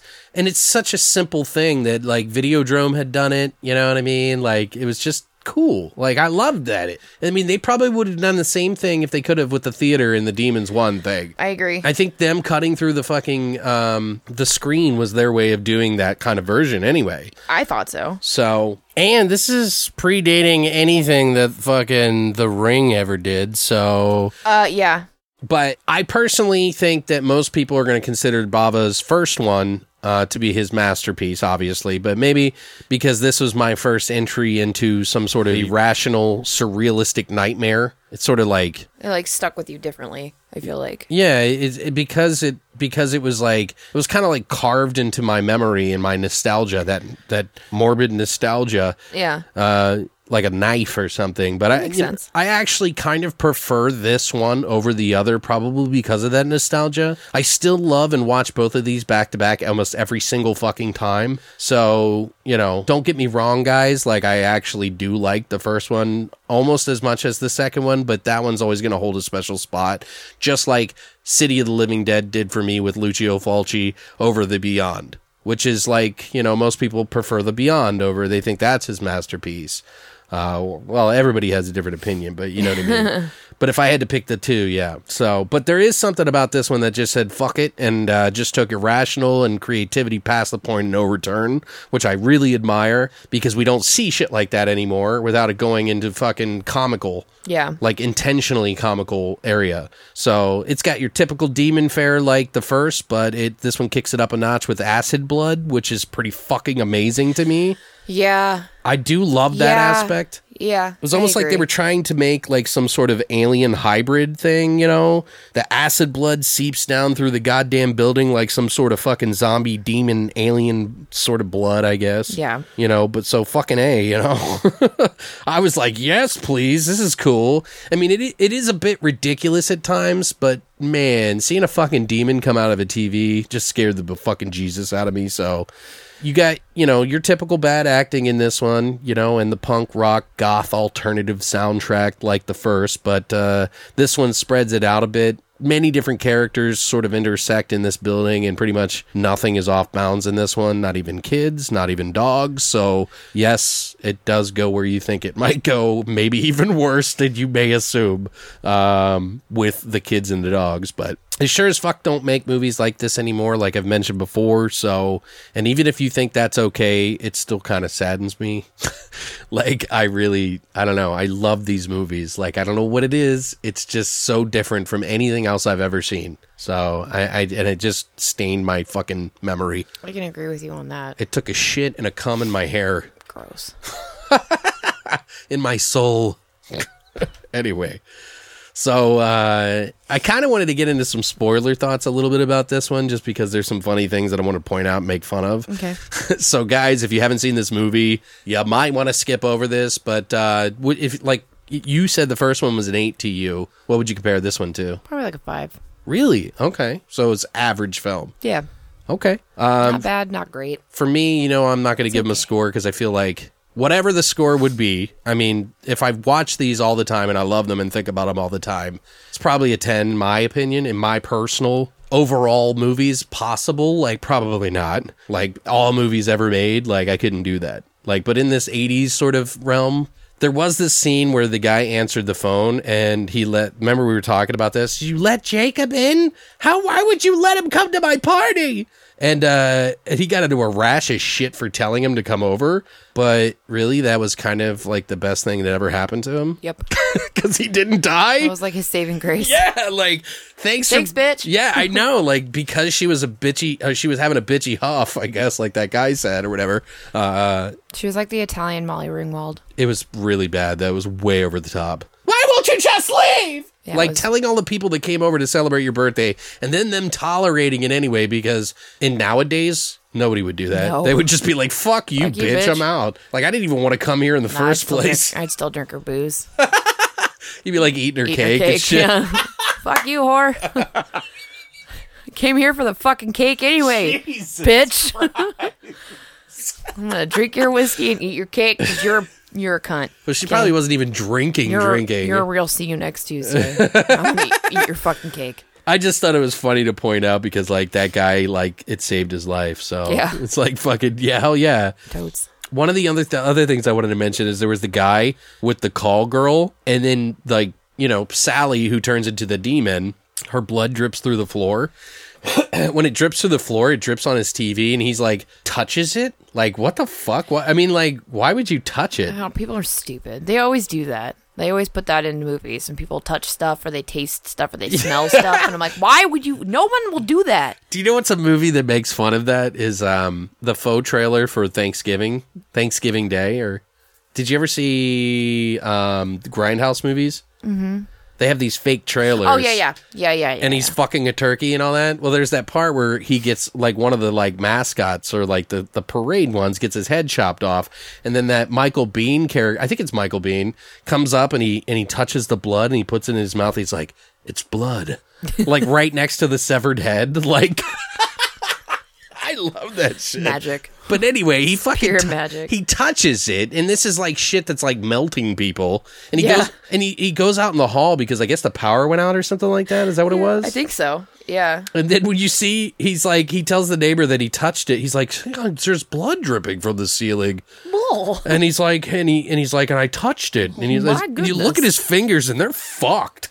Like, that's some bad. That's not blood, dude. Like, your fingers are melted off just about. Write a song about that, Taylor Swift. But he's acting some real bad blood.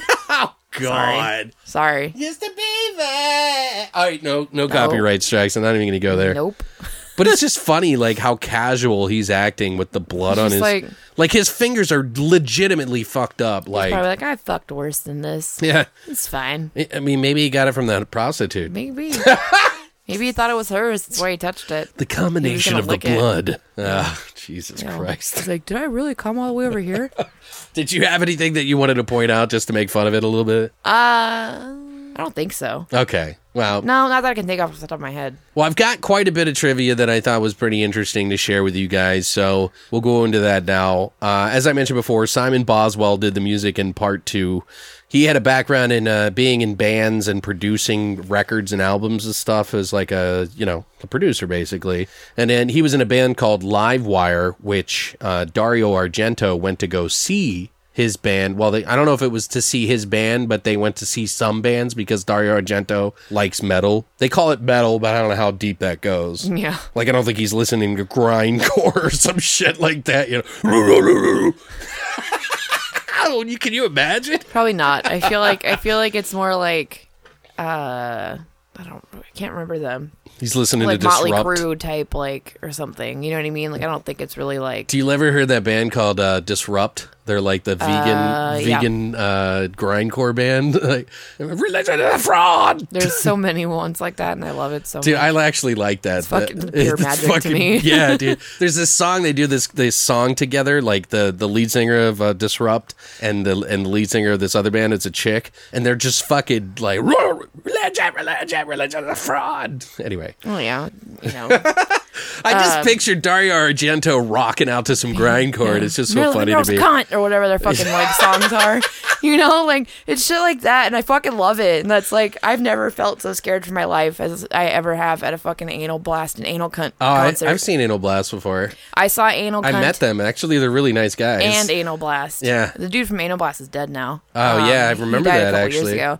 But yeah, I saw them at the sets in Tempe with Jenny. Nice. And I have never felt so fucking frightened. Anyway, just Dario Argento, I was saying, Simon Boswell. Dario Argento went to see the band that he was playing in called Livewire and saw him and wanted him to work with Goblin, I guess on Phenomena. Yeah.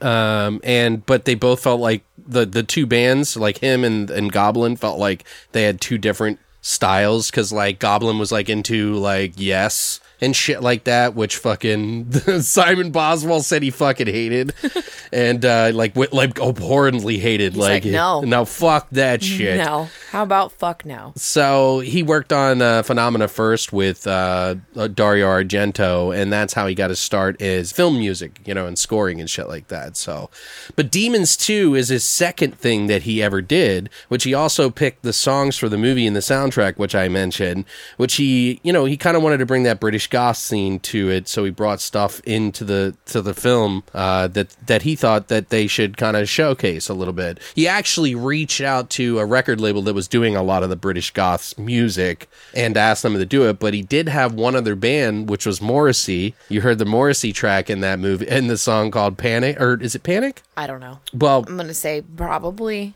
I'm not a big Morrissey fan, so. Yeah, I'm pretty sure it's called Panic, but Morrissey did the song Panic on the Streets of London. Yeah, this is definitely more of like a new wave. Yeah.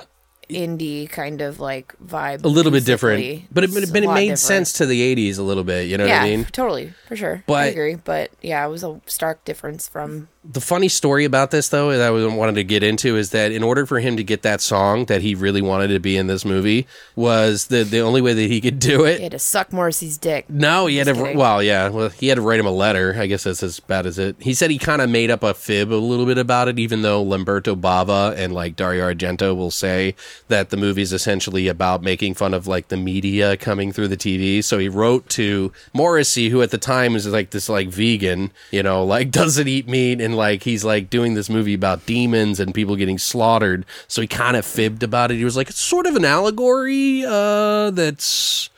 You know, and so like it was smart. Morrissey was like, yeah, go ahead, that's Yeah, fine. you can use my music. Yeah.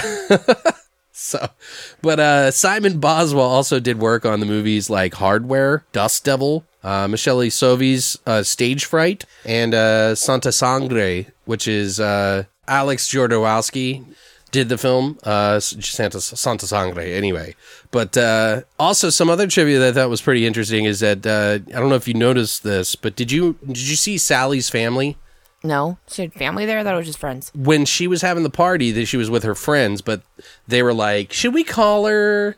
Do you think the house is destroyed? They were like out in the middle of the street having like a date together. Oh yeah. The father is actually Lamberto Bava. Oh really? Yeah, so he played a little cameo in there. So he was Sally's father. Also, both of these films had media as their instrument of evil, per se.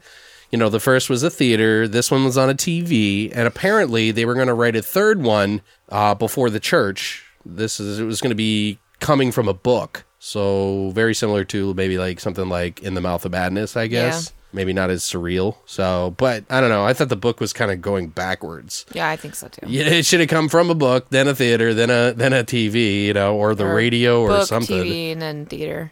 Obviously, if someone were to do a version of that today, it would probably be like Your phone. cell phone or fucking like internet, I guess. Yeah. I don't know. Home computer, tablet, cell phone. Right. Something like that.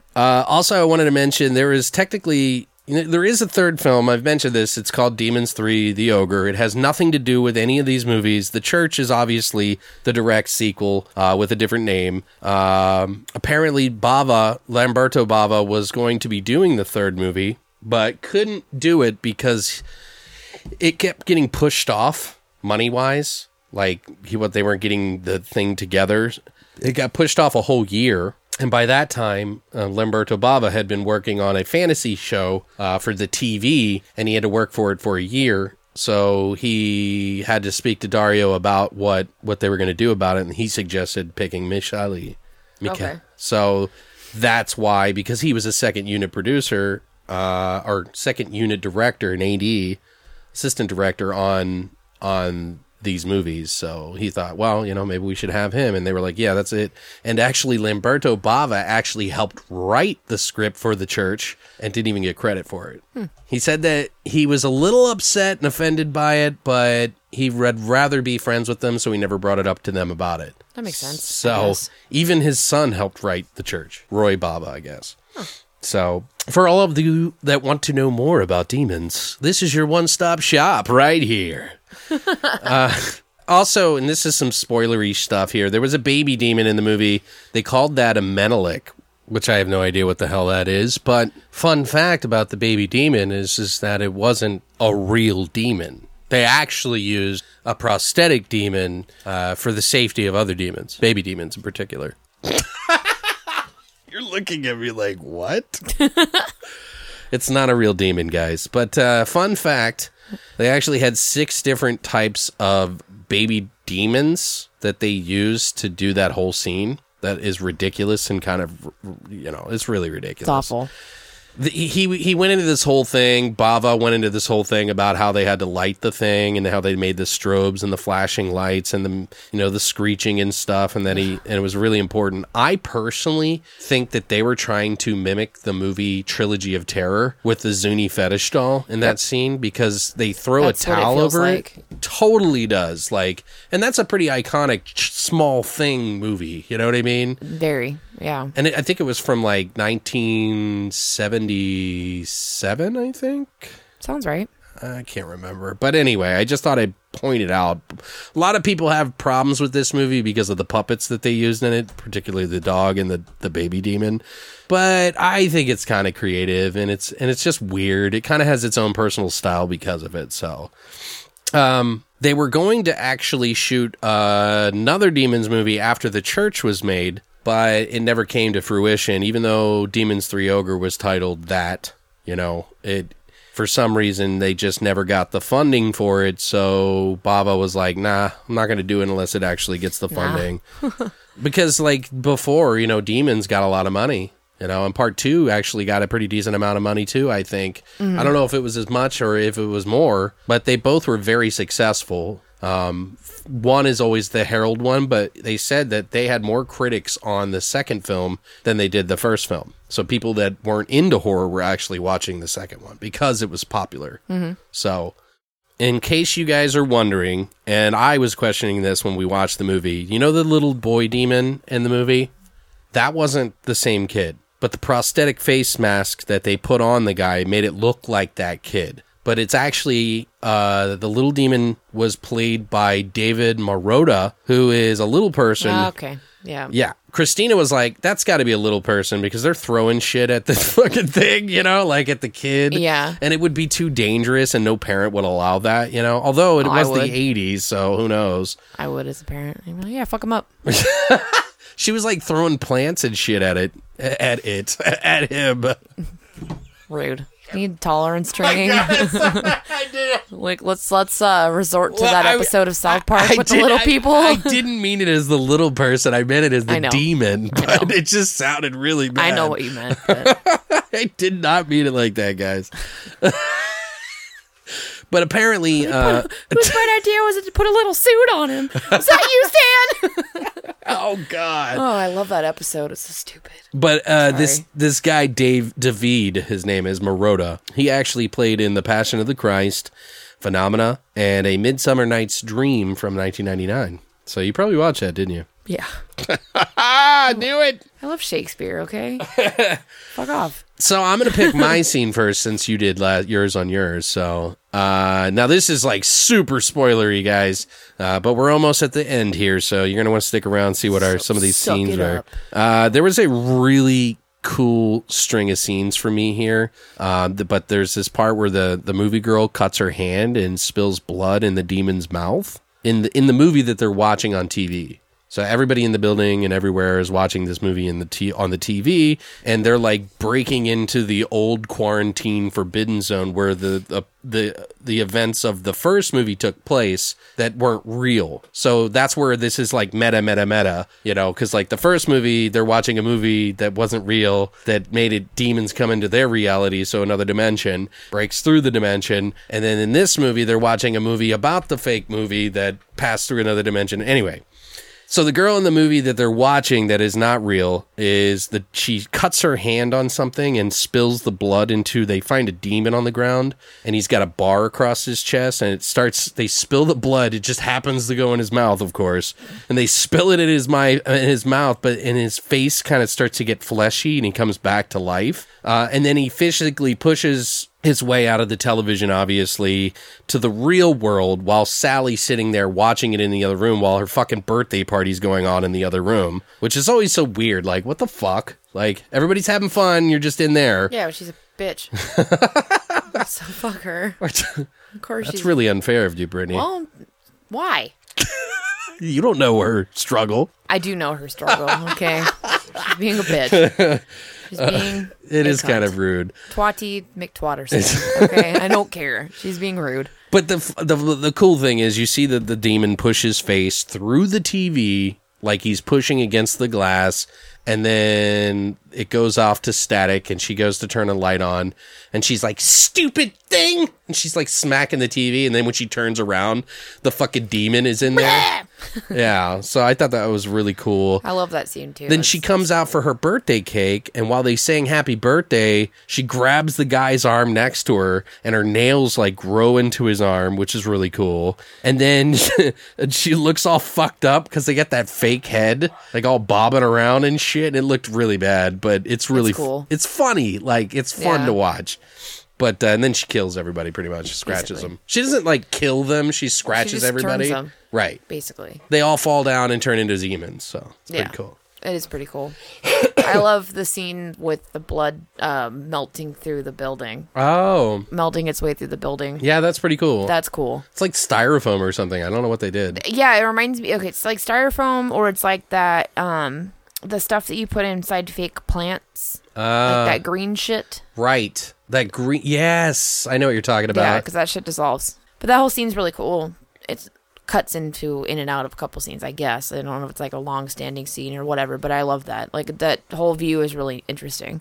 Okay. And I like that they tried to do this kind of like hybrid, like alien type acid blood thing. I don't know. It was cool. Well, they had to like evolve in some way. And so, yeah, exactly. And I thought it was smart. So I was it like, is a different dimension. I got so you. Who knows? I got you, and all the different like effects on how it affects people in the building or whatever too. So they don't really explain whether it's like acid blood or maybe they're from hell, so their blood boils like as hot as hell. They or don't. Something, they don't touch on it at all, but it looks acidy. So yeah, there's a part where I think that right after that scene that you're talking about, they have Davy the dog that gets blood on it. And then the lady's like talking to him as the lights are going out, and she's like, "Where are you, Davy? Davy?" And then he's like starts growling and like transforms into a fucking demon dog, and its nose like peels back, and there's like a pair of little green eyes under his beak, like where his beak would be.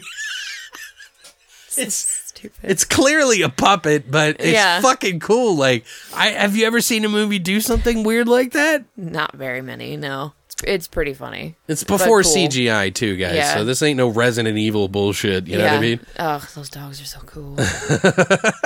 But yeah, it was like a Jim Henson fucking like puppet. You know what's funny to me too is when the dog goes to attack the woman, its owner, because it's a demon. You could tell that whoever's under the fucking curtain, because she gets entangled in the in the curtain, and the dog's it's like they're just grabbing onto his legs, and he's like trying to play with her. Oh my god! Did that's you so notice funny. that? Yes, that's so funny. I was like, no one picked this up in post. All right, It looked really funny. this looks bad. It's really funny. Oh shit. My other one that I liked was later in. I think I liked a lot of like style moments or like stylized moments or whatever versus like actual scenes. Okay. I loved. Oh, okay. I like hang on. Mainly probably because it made me laugh, but I like in the elevator when the guy's like stuck in the elevator shaft. Okay. And he's climbing up, trying to climb up or whatever, and I don't know where the demon comes from. Like, it comes from somewhere, and he starts like chasing him up the. Oh, it's the thing. chick. She got it's the girl, scratched. yeah. But then later, it's a guy that ends up coming after him once he gets to the top when the elevator starts working again. Oh yeah, I don't remember. It's a dude demon, like later on, which is weird. But he gets one demon gone, and then he continues going up, and then the elevators turn back on, and he's like, "Oh fuck, I'm about to get squished. Like I'm gonna die here." Oh, where he's kicking the and thing. so he's like kicking it, and then he eventually gets up, and of course he barely makes it, and so he doesn't get squished, but they do a really bad job of. That's the prostitute chick that comes up through the gate. Was that? Yes. He looks like a guy. No, he kicks her. She's trying to climb up after him because first of all, like she's like, "Please don't leave me." And you just see her legs, and it's almost like they're trying to make her look sexy because they have this like flirtatious thing in the movie. Yeah, well, they do that with not flirtatious, but they do that play with the kid too. Yeah, like they fake Make them it. seem normal. Like Yes. they're trying to trick people. Yeah, they're not just like mindless beasts. They like try to like. Yeah, they're smart now. Yeah, they're smarter than they were in the first one. Smarter than the average. Yeah, demon. like they're more like demons, I think. But yeah, she's the one that climbs up the fucking thing. Okay. And yeah. yeah. Whoever it is that ends up at the top, and he has the grate that he kicked, and then he's like trying to like fight off Hits this her with the fucking demon. grate. He's like smacking her, and then all of a sudden he puts it down, and then like starts kick. It's like has their neck kind of like caught between this grate and the wall. Yeah. And he's kicking it like hella hard, and I'm like, that would fucking decapitate somebody, or at least partially decapitate somebody. Like he's hitting it hard. It looks like Or I don't think he's kicking it; he's slamming it into them. But either way, it would do some serious damage. And all of a sudden, he like pulls it back, and the demon just falls. They're still moving, and they're like, the demon just like, bleh, and then disappears. And I'm like, what the fuck? I was laughing so hard though. I was like, okay. yeah. That's why I think it's funny. That because scene was cool though, because like I don't know, I thought it was like. I was thinking the same thing. And I too. didn't expect the demon. So that's why I was like, oh, they're going to end it with he didn't get squished by the elevator. Ha, ha, ha. Right. And all of a sudden it's like, blah, demon. I'm like, okay. But one part in the movie that I go, whoa. Well, it kicks her off the. Well, first of all, if you're climbing up a fucking the wire that uses the fucking elevator to pull it up, that thing will cut your hands up like big time. Like you can't. Yeah, and also it's not going to move that slowly. No, and the fucked up thing is that he kicks her off the first time. She falls back into the elevator, and then she like climbs up it, and you could see the like rope holding her to the thing, and I'm Yeah, sure it's whoever. messy. Yeah, but there was a couple of scenes in the movie where it was like, dude, what are you gonna get hurt? Like that was one of them that I was like, ooh, that looks kind of real. Yeah. But there was a part where the gym people were like throwing the fucking weights at the fucking glass Yeah. door, and they couldn't get out. And I was like, he just kept throwing that dumbbell, like the barbells, like at the door, and it was like coming next to the girl's head, and I was like, Jesus, I wonder dude. if those were like fake though. Of course. Yeah, it was probably plastic rubber or something. Yeah, rubber or whatever. It still probably would have hurt if you got hit by it, but Well, by that guy, yeah. I'm sure. Boing! Like, even if it's made of feathers, like, the shit's gonna hurt. Well, feathers get heavy, but whatever. do you remember when they were in the garage and then they were like, he was like, you take this, and he hands him the fucking fire extinguisher, and then he's like, I'll take this, and that's that fucking Bobby Rhodes guy, who the guy that was the pimp in the first movie. Now he's the main owner of the gym or whatever. How do I use this though? And he's like, read the instructions. And he's like, pull the tab to. And he's like, you're dumber than you look. He's like, you all meat. Yeah. You're all muscle and no brains. That whole scene confuses the shit out of me, by the way. Like, I'm like, well, it happened to all of them. I was like, well, if you're so smart, why don't you just give him the axe? Yeah, and you used the fucking fire extinguisher. exactly. You dick. Like, yeah, Yeah, right. He knows that sucks. Like, that tool sucks. Like, why do you want a fire extinguisher? Like, fuck that. Yeah, no, here's a spatula. Basically. Like, I could probably do more damage with a spatula. Like, motherfucker. You use the fire extinguisher then, you dumb fuck.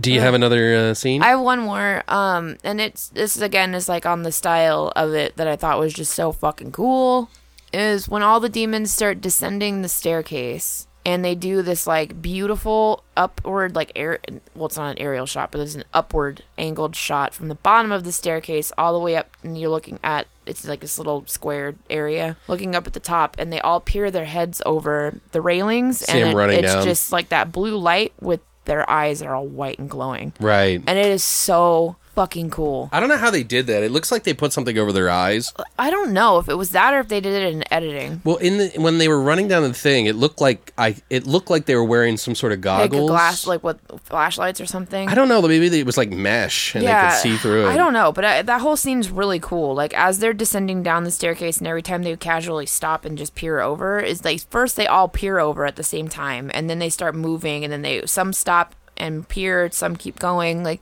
it's this really well thought out scene of like impending doom. You know what I mean? Right. I don't know. It was fucking cool and just visually striking. So I was super into it. One of the scenes I do want to mention is that is like way over the top and kind of ridiculous, but also kind of like frightening for kids. Is the little kid demon is freaky as fuck. I First hate of all, everything about this scene. Really? Everything. I liked it because like well, from the point where she lets him in, and then he's all scratching at the door. that's like, cool. And then when he gets in and he like launches over the back of the couch, like from that point forward, I He's was like, vicious as shit, dude. I'm like, I don't like it anymore. Well, but then it's because it got annoying. Well, when I saw this as a kid, it freaked me out really bad. Oh, yeah, like that I would was scare me. like really kind of scared. It was like nothing is off bounds. Why is this happening?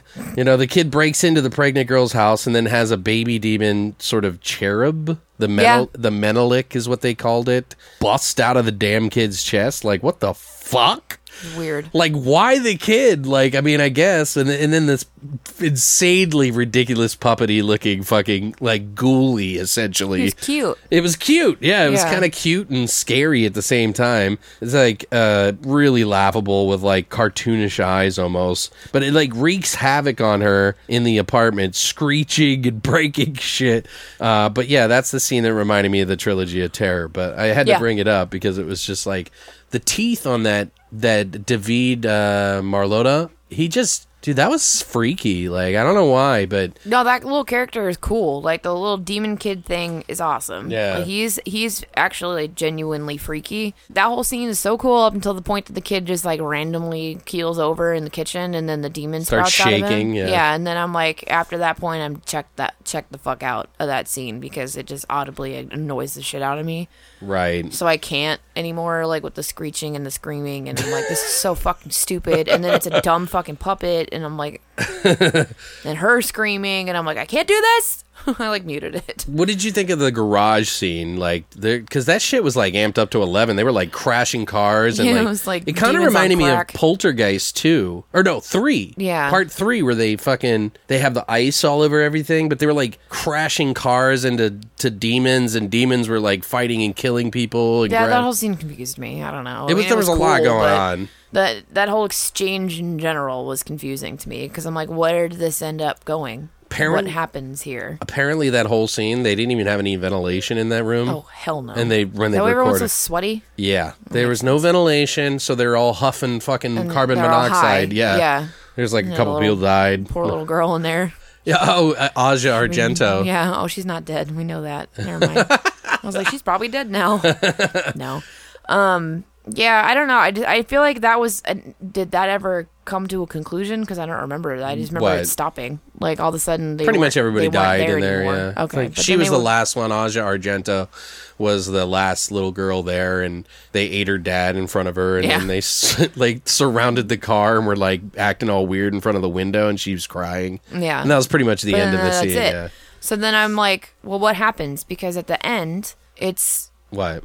her, the pregnant chick, and Right. the guy that are just like... Well, he made that explosion on the stairs, which blinded the Sally chick because she's Right. like the main attack demon. But there's still the demons in the garage. Right. There's still And demons everywhere. They're everywhere, but they're playing it off like that's it. Like they've won, they survived. Right. And that's how they end it. And I'm like, what the fuck? Well, I always... This is unfinished. Right, yeah. I don't understand. It And is that a was little one of the things where I was unsatisfying. like, I don't like this. Yeah. Like, this ending is fucking stupid to me. Whereas the Like, first one ends so well because it leaves does end well. It leaves it open in the sense that, okay, so this continues. Whereas this one, there's all these demons in this building. Sally gets out, climbs down this weird pulley system that he was able to. Suddenly, the fucking brainy guy all of a sudden is like superhero fucking Tom. And they're next to some weird television studio. Right, he's got his sleeves cut off, and he's like all like, you know. He's fucking high. What was he? Fucking spelunking or Spelunking. Spelunking. Spelunking. He was fucking cliff jumping and shit. Spelunking. Anyway, yeah, the very end. I won't spoil it for everybody. It's not that amazing, but it does kind of lean on the fact that they can transfer themselves to other dimensions through the television, and you know, I thought that was cool, but in the same respect, it's like. No. It should have been like, oh, the whole city's taken over. Yeah, it wasn't. I don't know. There was like so many opportunities in there that I felt like were missed. I liked it though. I really think the second one just kicks it up into fucking ridiculous nature, which is so great to me. Yeah. The first one is the better film in the like typical sense, and By how far. it ends, and you know, like that it was original enough to do what it did. But the second one really just with the acid blood is so unique in a way. Batshit. Yeah, it's crazy. Batshit, motherfucking balls out crazy. Which is fine. I think it's great. I mean, what do you guys think? I know that this is kind of one of those movies that if you can tolerate superior cheese, most people I think can get into these types of films, but it does take a certain type of individual to appreciate them, I think. Yeah. Because some of the superior cheese from the 80s is so much more superior to the superior cheese today. Superior cheese. I love cheese. I want cheese. I like cheese. I think it's love fun. Cheese. I think these are really to good eat it. examples of Halloween movies too, which is why. Because originally, guys, we were going to be watching this Frightmare movie with a vampire actor who comes back from the dead and kills all these people with his mind. Still looks pretty cool. And then we were going to watch this other movie, Resistance or Retribution. That's right. That was on. These are on Amazon. I by the way. remember because I watched it. Okay. And it was terrible. But we decided to go with Demons 1 and 2 because we felt like it was a little bit more themed around Halloween. So now, next week, we're going to be actually going to see... week. Yeah, we're going to be going to see Halloween. Woo! So we're going to be... Brittany's going to be watching 1 and 2, the originals, and then we're going to watch Halloween. We're not going to talk about them in depth, both of those two films, but I want to use it as a... Just an FYI, I've seen these movies 1,000 times. Right, but he's you not gotta- making me watch them because I've never seen them. No, I'm clarifying that. Right, okay. Because Well, it sounded fair like enough. I'm watching them because I need to. No, I've seen these movies 1,000 times. Well, I'm I just- well versed in the Halloween franchise. I y'all. watched them recently, and part of the reason I want us to watch them is so that one, we can Context. watch one to see how it flows into two, or the new one that's coming out, and two, because was it necessary for them to replace it Yeah. with this one? Yeah, it's straight up context. It's the Right. only reason why, which is totally fine because I love these movies, so I'm down.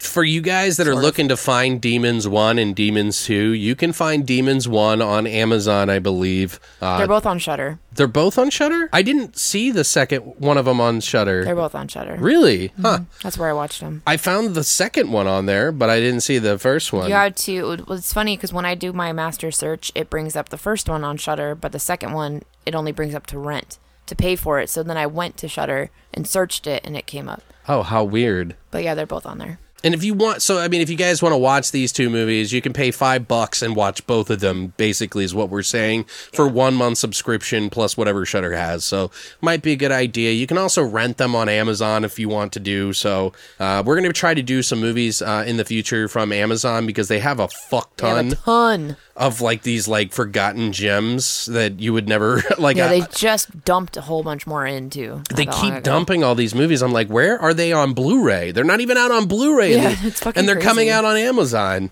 So, but anyway, guys, we hope that you're having a great Halloween season. And, we thank you so much for always coming by here each week. If you know somebody that would enjoy these movies or enjoy our company, please let them know about us. And thanks for coming by again. And as always, Stay weird, monsters.